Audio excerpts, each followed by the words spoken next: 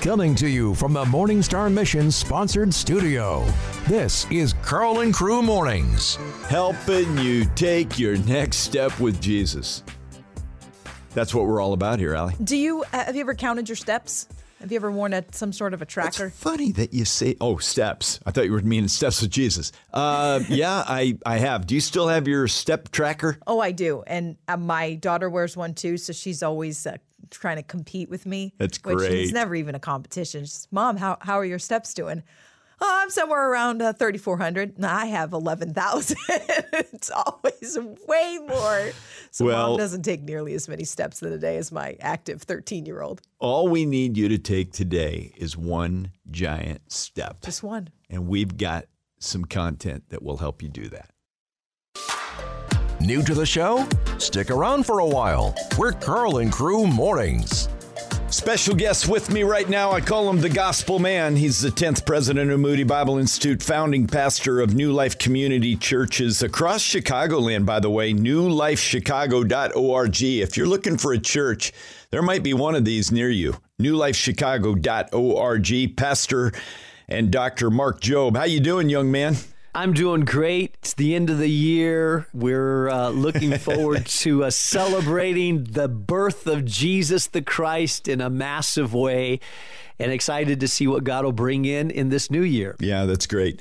Year-end giving, there's a lot of talk about this, but the reality is, let's just break it down. There are some practical stewardship advantages to making year-end gifts, and there's spiritual impact that can be made. Give an appeal for Moody Bible Institute, Mark. For many ministries and non-for-profits, December is the most crucial year in their budget. Moody is no different. December is a critical year because a lot of people at the end of the year decide to give a year-end donation. By the way, I love that about America. This is true not only of Christians, but non-Christians alike, that we tend to be a generous country. And so the end of year is a big time for all of us. And Carl, I believe that the Bible says that wherever your treasure is, your heart will be also. And so I think that our money follows our heart. There's a lot of great, important causes out there. But you know what unites what we call Moody Bible Institute? Moody Radio has programming across the nation, in Africa, other places. Moody Publishing, 3.5 million books a year. Today in the Word, almost 1 million subscribers to that. Yeah. We have our school, we have our aviation. What unites all this is, at Moody, is the priority of the good news of Jesus. It's the gospel. Yeah. We prepare people to live on mission, but what has started this ministry 137 years ago is the gospel of Jesus Christ, started by an evangelist. So I think there's no higher cause to give to than the advancement of the gospel. Amen. Yeah. And so your treasure goes to where your heart is at. If your heart is in the gospel, if your heart is in the good news, evangelism, seeing people come to Christ, knowing the good news of Jesus, proclamation, then I'm hard-pressed to think of a better place to give for the priority of the gospel than Moody Bible Institute. And so I unashamedly appeal to you at the end of the year. Would you give a year-end gift to Moody Bible Institute? We will squeeze all we can out of it to let people know about Jesus. If you don't believe in the gospel, if that's not a high priority, if that's not something that you say, I'm committed to, then do not give to Moody, because we will use your money for the purposes of the gospel. That's so exactly just warning you in advance. Just warning you in advance. We know where this cheddar's going. Oh, that's great. Mark Jobe, I love you, brother. You're a good man. And thanks for soldiering shoulder to shoulder with all of us here. Not being above anyone, but just being a good servant leader. We love you, Mark. Thank you. Thank you. Love you guys too, Carl and crew. Thank you again for what you guys do every single morning and wake up at those crazy hours. Ungodly, but maybe they're no, they're godly hours. Godly hours in the morning to help minister to a lot of people. Hey, have a great December. Merry Christmas and Happy New Year. Yeah, thank you, Mark. Listen, if you want to give this end of year gift, we'd love for you to be a part. Text GIVE to 312-274-9624. Get a link. Let's go, Boom Crew. Let's do it. Let's have a revival of gospel and fund it in a big way. Text GIVE to 312-274-9624. New to the show? Stick around for a while. We're Carl and Crew Mornings. Okay, we're going to the phone lines. Pastor Lutzer is with us here today. And Allie, you've got a question teed up. Yeah, this came in from somebody who said, Pastor Lutzer, I remember a couple years ago you said you were going to preach on the fear of the Lord. So they're asking you to make good on that. Maybe not a full sermon right now, Pastor, but maybe a quicker answer. Well, isn't that interesting? I'm sure that I made that promise. And 4 or 5 years ago, I preached the graduation address for Moody Bible Institute, and I preached on the fear of the Lord. So I did make good on my promise. There you go. There you go. Here's the point. We have taken the word fear and we have so denuded it that it just means reverence. Yes. When the Bible says very clearly, I'm thinking, for example, even of 1 Peter, where it says, conduct yourselves with fear throughout the time of your exile, knowing that you are ransomed from the futile ways of your life and so forth. When actually, it says this, Paul says, knowing the fear of the Lord, we persuade men. And he's talking even in the context of Christians. Now, it's true, we don't have to cower before the Lord in fear, in the sense that we are covered with the blood of Christ. Legally, we are perfect and all. But this idea that God is endlessly tolerant with his own people because he does love us, and that there should be no fear of disobedience, you see, that's part of the previous discussion we had just a moment ago, where the gospel is so watered down that it's come to Jesus, say this prayer, and actually it's all much deeper than that, but also the fear of the Lord. What does the Bible say? Our God is a consuming fire. And therefore, what we need to do is to rethink our entire view of God. He is not the God that oftentimes is portrayed. The Economist, which is a very influential magazine, a year ago had an article entitled, Nearer My God to Me, and it talked about how God is constantly changing, and that instead of saying, may it be on earth as it is in heaven, we should reverse that, and we should say, as it is on earth, so let it be in heaven. In other words, we create God. That's a scary Now, that thought. is just so absurd. I know that no evangelical would go there, but we have the same kind of idea that we want to shape God according to our liking. And what we have to do is to bow in reverence and fear, because God severely disciplines his own children who walk away. In fear, Peter says, conduct yourselves. And that's not only the place where it mentions fear in the New Testament. Most people say, well, yeah, the Old Testament, but not the New. Yes, in the New as well. Yeah. And I think we should fear disobedience. I was given a message Sunday out of Hebrews 4, and the writer of Hebrews calls us to be terrified that we might not enter the rest of Jesus Christ. In Walvoord and Zuck, I was looking at some of their commentary, and they said that it's it almost gets me crying here, guys. They said that a healthy fear of judgment will drive us into the arms of grace. Quick comment on that, Pastor. It really helps our robustness and our dependence on God, does it not? It really does. And, people may come to God with mixed motives. I often think of the prodigal son. He came home not because he loved his father, but because he was hungry. Yeah. And sometimes it is those trials of life that really drive us to Christ, and God uses those to drive us to himself. So you're absolutely right that the fear of judgment. Now, I wrote a book on the judgment seat of Christ. It's entitled Your Eternal Reward, and I have to say that there are many theologians who disagree with me, and I acknowledge that in the book, but I take the judgment seat of Christ very seriously. Are you talking the Bema seat or the Great White Throne? No, the Bema seat. Okay. The Great White Throne is for unbelievers only. That's Revelation chapter 19 and 20. But I'm talking about the fact that we will stand. This is what it says, 2 Corinthians 5:10.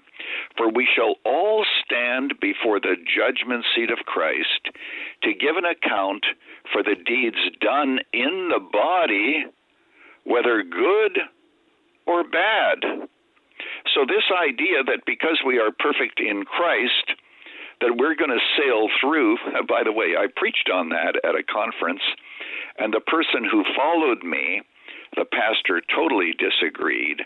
And he said, the worst we will get at the judgment seat, he said, is like being hit on the wrist with a wet noodle.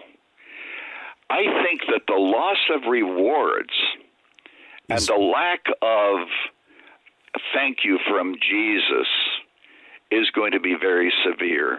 Now, of course, once we enter into eternity, everyone is going to bring glory to God. It's like a chandelier where some people will be brighter than others because the Bible says, if you're faithful, you're given more responsibility. Everybody happy, everybody giving praise to God. But the way we live is very important. And, the older I get, the closer I am to the Bema. Yeah. The more I ask God that I will live every day with the Bema in mind. Yeah. Quick question on that one, Pastor. There is a dilution of the Bema Seat judgment. That's where Christians will be called to account. We know that there will be sadness there because some were going to shrink back at his coming. So that's in play. How long might that Bema experience be? We don't have specificity, but it's enough to give us a quaking in our boots. We don't know how long it's going to be, and we also don't know how Jesus is able to evaluate each person, millions, over a period of time. What we do know is that after the Bema, you, of course, have the marriage supper of the Lamb, and at that point, we all go to the Mount of Olives, and we come back with Christ. And it says that this is Revelation 19, I believe, that those who descend are arrayed in white garments. They come after him. And so eternity is going to be okay. But I remember talking to a man who said, I'm a carnal Christian. And as long as I get into heaven, even if I can sit in the back seat, the back row, and if I have a little shack, I'll be happy.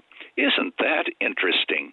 But he's the kind of person who is not satisfied with a little shack on earth. Huh. But he thinks he's going to be happy with a little shack in heaven. But I said, what if you think of it this way? The reason you're in the back row, to use your illustration, is because you have disappointed Jesus. Doesn't that give you some sadness that you're living your life for yourself? Oh, that's convicting and spot on biblically. Whether it's number 1 or 100, take that step with Jesus today. You're listening to Carl and Crew Mornings. Great question came in here, Pastor. It's somewhat technical, but it's got some implications. The city of David, often referred to when it was Zion was renamed City of David. But in Luke 2, it says Bethlehem is called the City of David. What say you, Pastor? Well, both are really the City of David. For this reason, Bethlehem is spoken of in the Bible as the place where David was born. That's where he was anointed. So it became attached to his name. Later on, when Jerusalem was conquered, of course, under David, then it became known as the City of David. So because David is rather famous, guess what? He had more than one city named after him. That's the truth. And it's the lineage that we obviously find that Jesus, the Son of God, is born. Okay, let's get some more here. We've got, this is a tricky one, and this is great because this is right up the pastor's alley here. My wife says she thinks that the Bible is true and that Jesus really lived. But I know she doesn't have a relationship with him. And she doesn't know Jesus in her heart personally. I pray for her every day. I do Bible studies with her and our kids on the weekends. What else can I do to help her in her faith journey? Pastor, what do you say?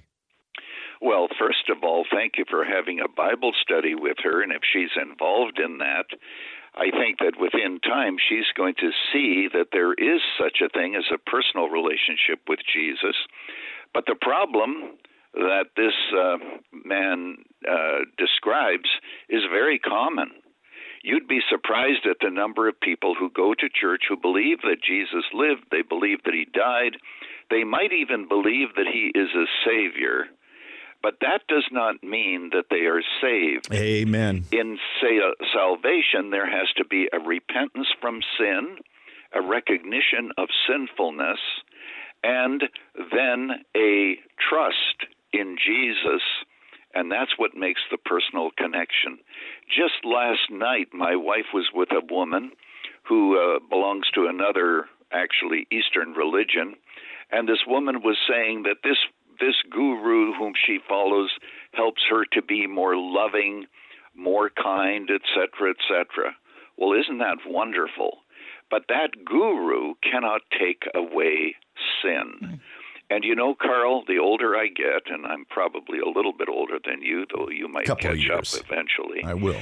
The fact is that if people do not recognize their sinfulness, they probably will not savingly believe on Jesus. It is conviction of sin that drives people to a Savior.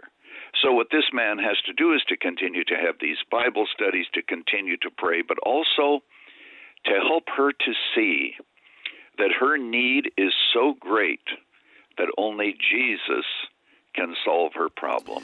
One added thought here, Pastor. I did a deep dive on the power of the Holy Spirit a number of years ago, and it dawned on me, according to Jesus' words himself, Jesus never led anyone to Jesus. The Holy Spirit is the regenerating power. He pulls down veils. He convicts the world regarding sin, righteousness, and judgment. This gave me two thoughts. One is the pressure's off. We don't save our kids. We don't save our spouse. That's the Holy Spirit's work. But what can we do, Pastor, to unleash? How am I even trying to capture this? We don't even unleash the power of the Spirit. But is there something we do to agree with the Spirit's work in a loved one's life? First of all, I want to underline what you have said. Today we are talking to parents who think that they can convert their child if they get the child to pray the right prayer.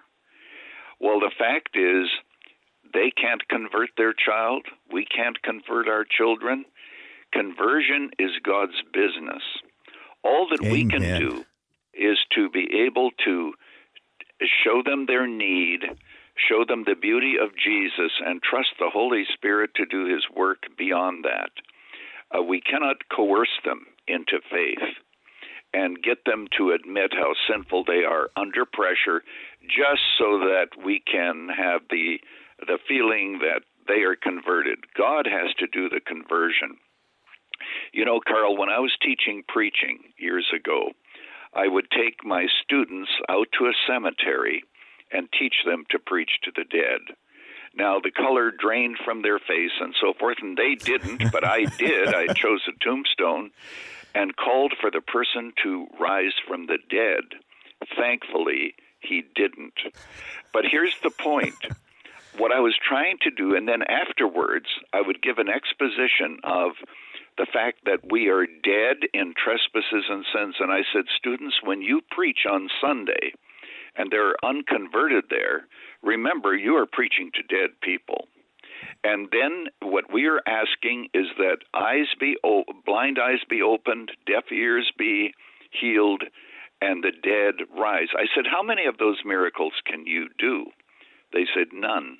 Then we got on our knees in the cemetery and dedicated ourselves to unrelenting dependence on God in the proclamation of the gospel, because only God can save. Amen. Wow. I got to tell you, this first half hour has been one for the record books.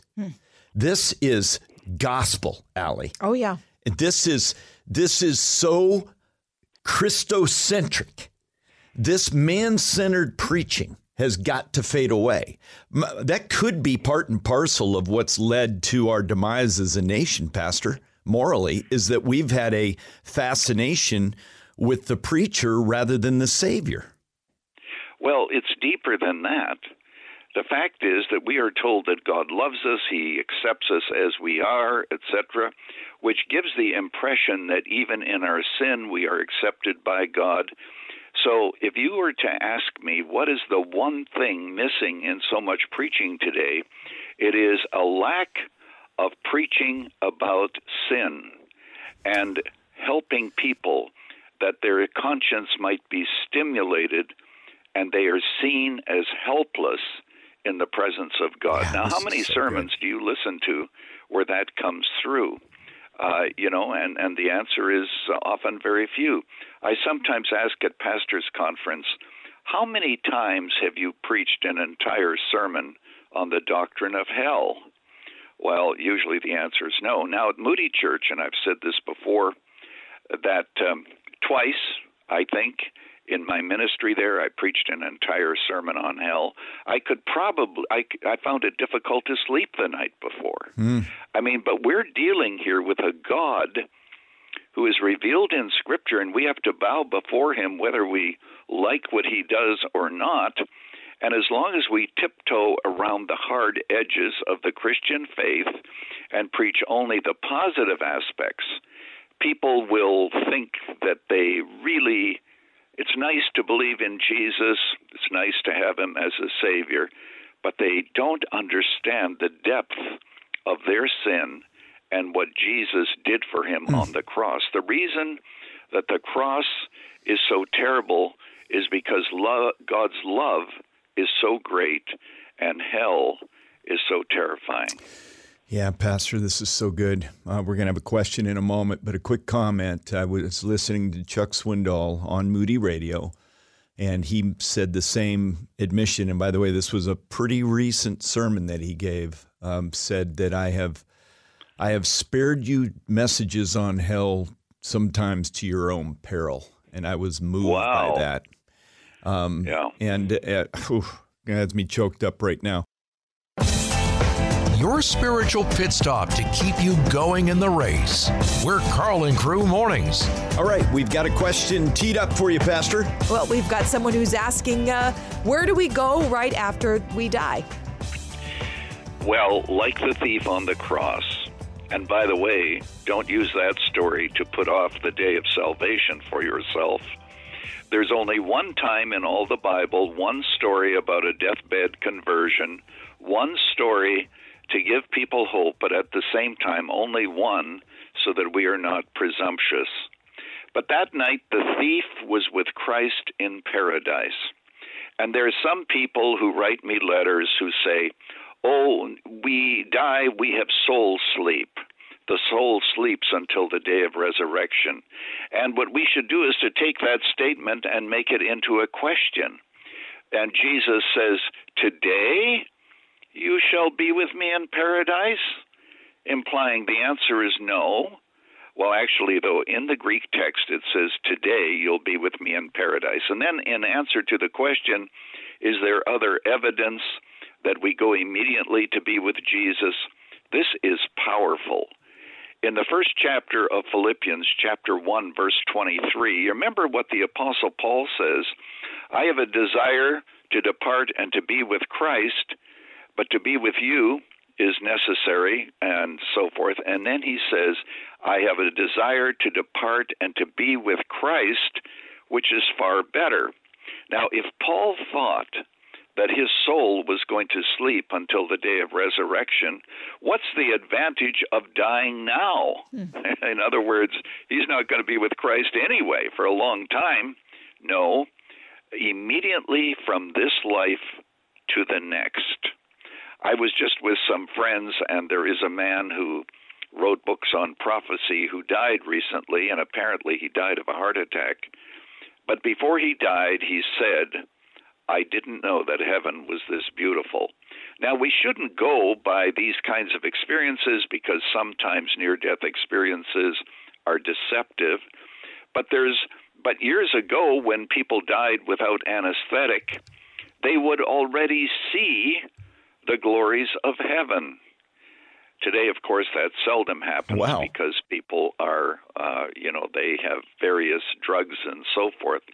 So in my book, 1 Minute After You Die, I tell the story of a girl who was on a couch in Iowa, and the pastor came, and she was dying. She said, "I want to go in, but Gramps goes ahead of me."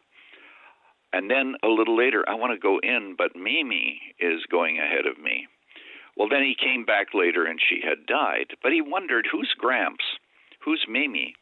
He did investigation and discovered that Gramps was a friend of the family who lived in New York. Mimi had moved down south, but both of them died that Saturday morning.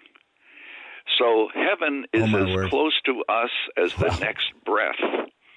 And we go from this life to the next, ushered into his presence, and all on the basis of the merit of Jesus. That is a powerful story and a amazing work, by the way. 1 Minute After You Die is, how many copies of that have gone out there, Pastor? About 750,000. Wow. Yeah, it's touching a lot of lives. Boom Crew, celebrate what God is doing in you. This is Carl and Crew Mornings. Let's take this question right now. Now, the Father, Son, Holy Spirit, they're all one, but it also says that Jesus sits at the right hand of the Father. Are there actually two separate beings that will be sitting next to each other?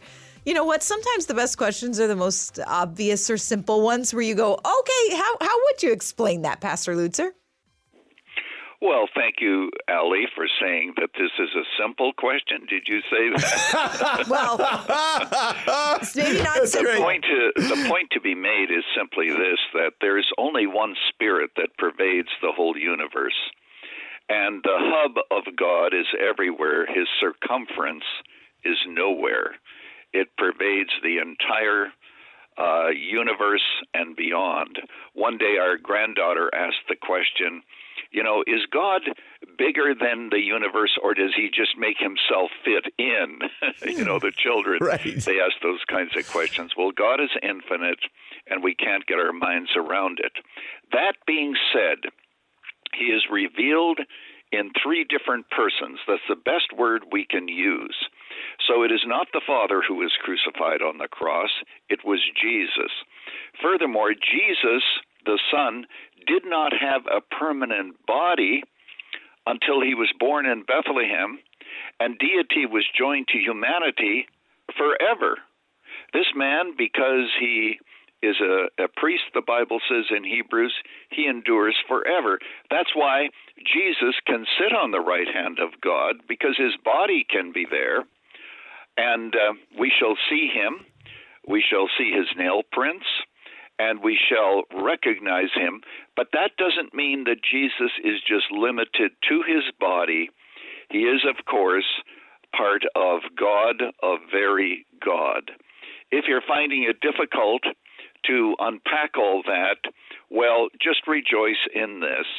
These issues have been discussed throughout 2,000 years of church history, and all of us still find that it's a tremendous mystery. That's why Paul wrote, "Great is the mystery of godliness. God is manifest in the flesh." So that's the best we can do to try to understand the fact that there is one God, but revealed in three persons. Yeah, it's fascinating. I was reading last night something, Pastor, that was it's a historian that's pulled some of the best works out of the Middle Ages, Dark Ages, and you might say, well, were there good works? And he said his statement was simply that, and he had some great citations, that what we received best from the Dark Ages and Middle Ages was the unknowableness of God and his infiniteness. And we've sure, with our intellect, tried to minimize and make him manageable, but he is beyond compare. And that's hard. It's hard to even, this is why the psalmist had a hard time describing who God is, Pastor, right? Oh, yes. As a matter of fact, when you stop to think of it, even as I get older, God has much mystery. Yeah. I mean, if you ask the question of how can a sovereign God allow all this evil that we know that he could stop, and you begin to put all this into perspective, it's mind-boggling. Yeah. The Bible has enough evidence for those who are open to belief.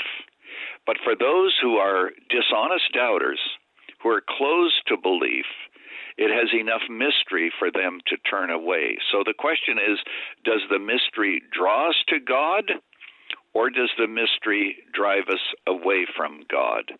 We have compelling evidence that Jesus spoke authoritatively and was who he claimed to be, and that's what we go on. And our faith is therefore solid, but at the same time, it's sure not without mystery. Yeah. Yeah, that's why even things like open theism and discussions of the Godhead in that manner are really an attempt to try to grapple with some of the mystery of God. You've got questions, they've got answers. It's Ask the Experts Week with Carl and Crew Mornings. Pastor, I don't want to get in the weeds here, but this is not. There's a lot of people, I made the mention of open theism, which is a form of an understanding of God that I think is wrong, but it is an attempt to say that the way we explain natural disasters and God not intervening is that God has set in motion this world and we're kind of on our own. Why is that dangerous? Well, it's not only dangerous, but of course it's untrue. It's not the God of the Bible. By the way, I've written a book entitled Pandemics, Plagues, and Natural Disasters, where I go into that question in detail. Okay. Look from Genesis to Revelation, and God takes full responsibility for natural disasters. You know, for example, the text that comes to mind, well, let's begin with the plagues in Egypt. Who sent them? Right. Let's go to Jonah. You know, it says, and the Lord hurled a great wind upon the sea. And the Elijah same Jesus, the prophet, yeah. Yeah, and the same Jesus who said, peace be still, and the wind stopped, is the same Jesus who could have said, be still, and there wouldn't have been a tsunami. So ultimately, the question is, what is God telling us? And in my book, I list 5 or 6 lessons that God wants to teach us about natural disasters. But the idea of open theism says that, God doesn't know the future. In fact, I quote someone, a name that would be recognized by many, but I won't mention his name, who said, when Katrina happened, God was the first one who wept. You know, he couldn't have predicted this. It just happened, and so he's there. What God is that? Not all-knowing. Oh my. Not all-knowing. It is the God of the imagination. It is not the God of the Bible. Yeah, and it's an attempt to try to clear up mysteries and to pin them down, but it doesn't work. Did Jesus descend into literal hell, Pastor Lutzer? I don't believe that he did. I think that the word Hades oftentimes does refer to the nether world, so to speak. Oftentimes it just refers to the grave. And so, obviously, Jesus went to heaven because he was there to welcome the thief. Today you shall be with me in paradise. And there are theories that I sometimes hear about Jesus went into hell and proclaimed deliverance. This is based on a passage in 1 Peter that is very confusing, that we'd have to have open Bibles to go through to understand. But Jesus ascended to the Father. As a matter of fact, the last words on the cross are, into thy hands I commit my spirit. So Jesus did descend into hell in the sense that he bore hell in the 3 hours on the cross. The first 3 hours he suffered under the hands of men.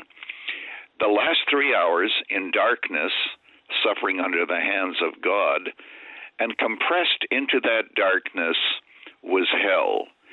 But when he died, his spirit went to God. If it went to Hades, some kind of a hell, well, it sure didn't stay there long, because Jesus, when he died, committed himself to the Father, and he was there to welcome the thief.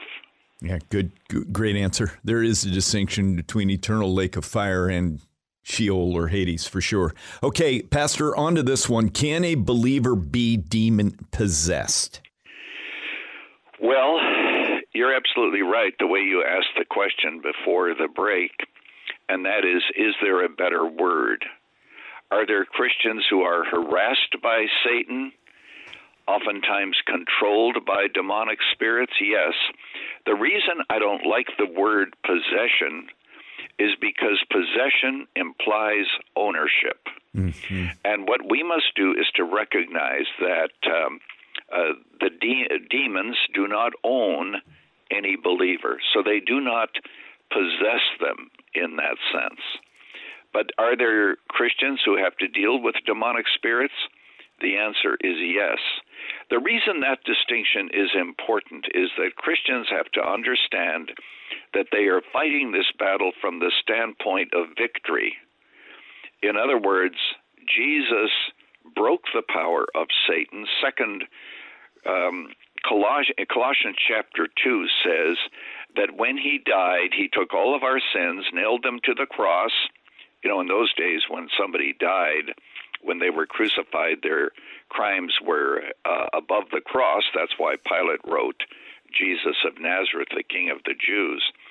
And Jesus took all the sins, put them on a bulletin board, figuratively speaking, died for them. And it says he disarmed all principalities and powers. So the greatest thing that Christians need to understand is the thorough victory of Christ.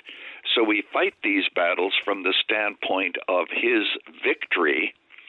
And so, yes, there are Christians that are harassed, but let's not use the word possession. Yeah, I love what we find in Ephesians. I've gone to this often, Pastor. I'd like you to make a quick comment because Paul says, be angry and do not sin. Do not let the sun go down on your anger. Isn't it interesting, guys, that anger is the issue here? And then he says this, do not let the sun go down on your anger and give no opportunity to the devil. In the New American Standard, and I believe in the NIV, it says foothold. But in the ESV, it says opportunity. I don't know the original Greek word there, but I like the fact that it does not imply possession. But we are warned, aren't we, Pastor? We ought not be trifling with demonic forces. In fact, the Greek word is topos. Yes, it is means topos. Don't give them a place. Yeah. And that's, of course, very important. And anger oftentimes does give demons a place.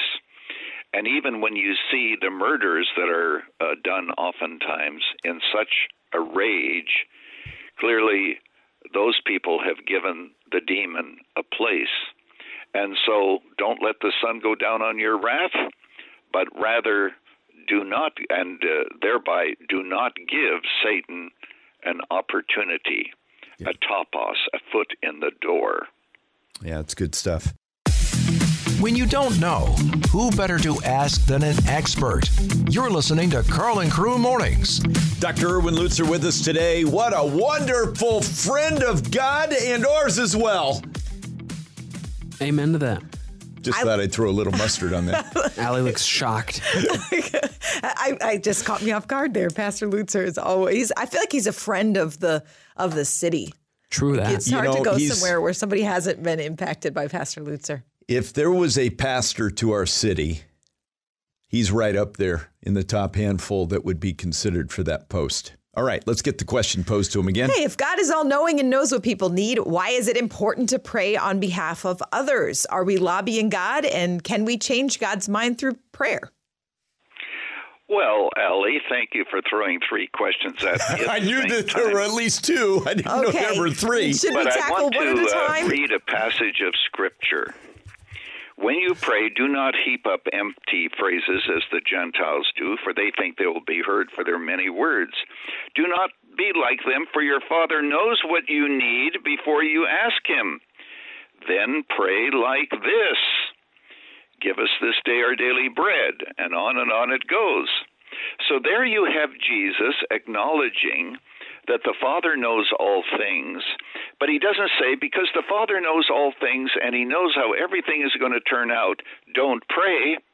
What he says is, the Father knows everything, therefore pray this way.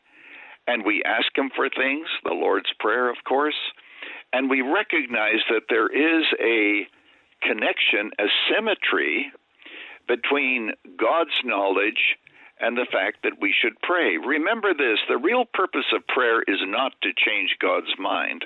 I'll comment on that in a moment.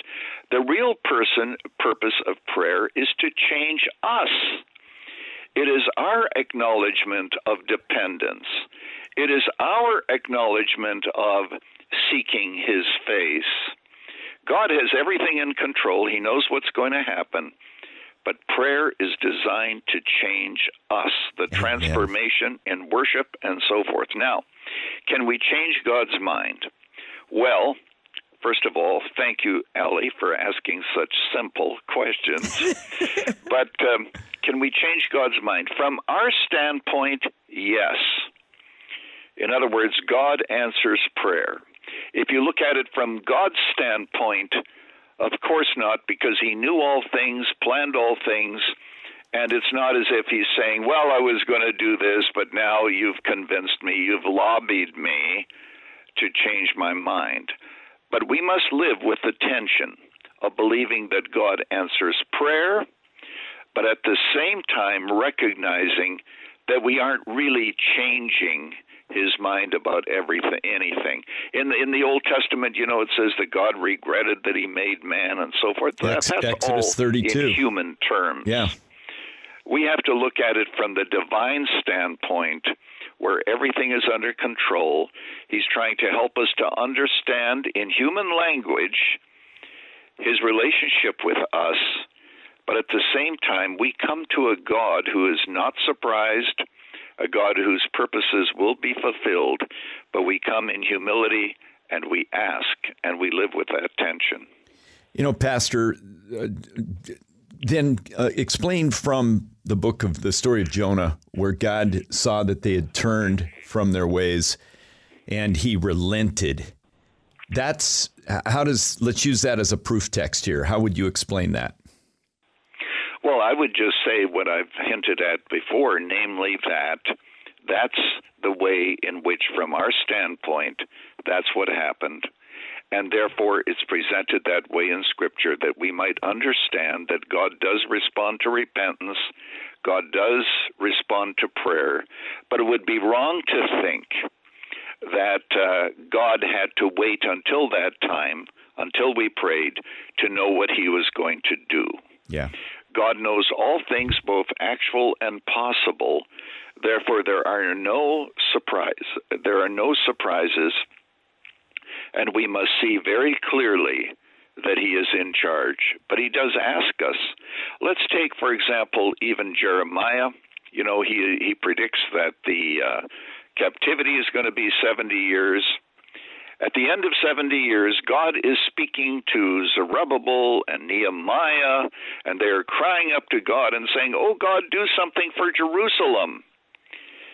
Well, whose idea was that?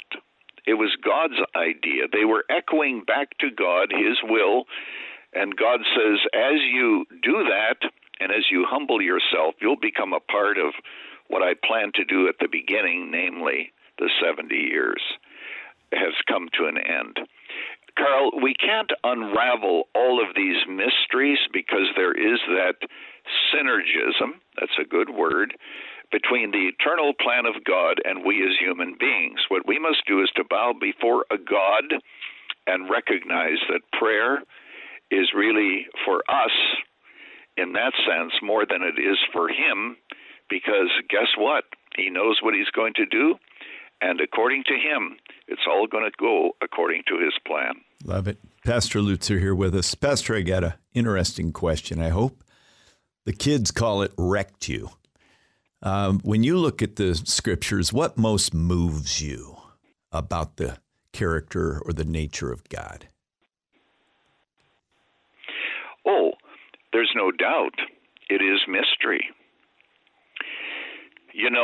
When I think of God, and I think about Him often, and I try to come to grips with His eternality, for example, the fact that He had no beginning, I can't get my mind around that. Now, I did write an article showing it's much more logical to believe that God is the one who began all things and has existed from all eternity, than that the cosmos existed from all eternity. on its own. It's much more logical to believe in God. But still, at the same time, you're always confronted with the mystery of God. And as we wrestle with these questions, and of course the purpose of the Bible has to do with redemption, buying us out of the slave market of sin, giving us a new identity, we always recognize that, but we always are confronted with a God who challenges us, a God who we do not fully understand, but we love. And we love because he has implanted that love within our hearts, whom having not seen, you love.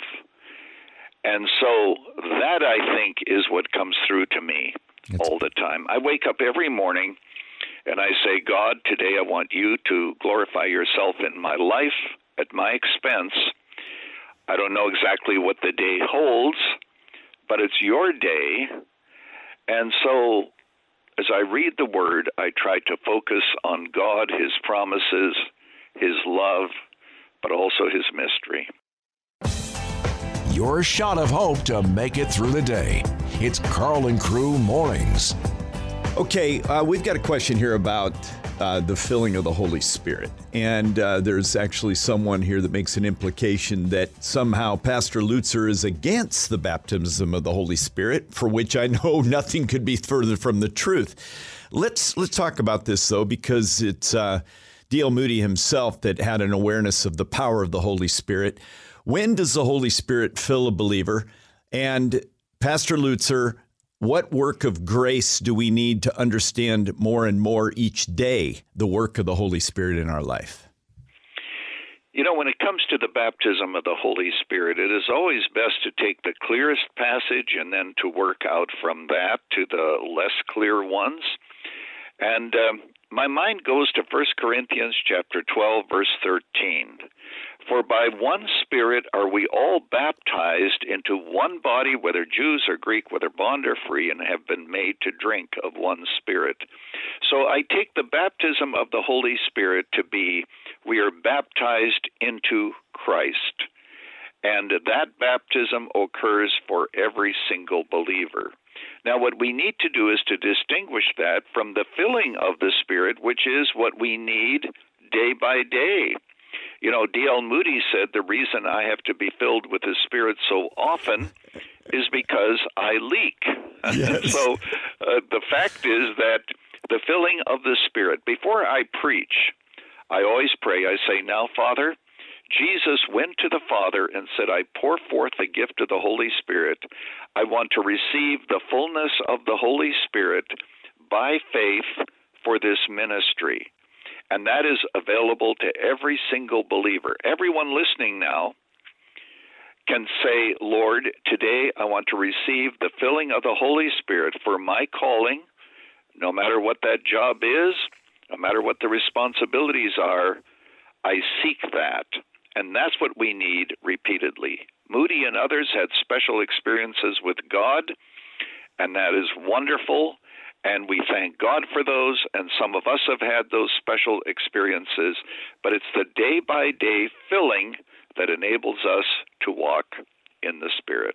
A question about a specific verse in Scripture, John 3:5. Jesus answered, truly, truly, I say to you, unless one is born of water and the Spirit, he cannot enter the kingdom of God. What does it mean to be born of the water and the Spirit? You know, Allie, there are all kinds of different interpretations of that, but I believe that when it says being born of water and of the Spirit, the word water doesn't refer to Christian baptism. That could have not even entered into the mind of Nicodemus, but rather it is another word for the Spirit. Unless you are born of water and of wind, that's what the word Spirit is in Greek, it is the word wind, you are born of water and wind. What would Nicodemus think of? Well, he'd think of Ezekiel, where it says, I'm going to sprinkle clean water on you, and where water in the Old Testament is symbolic of the Holy Spirit. So Jesus is saying, unless you are born of water and wind, namely the Holy Spirit, you'll not enter into the kingdom of God.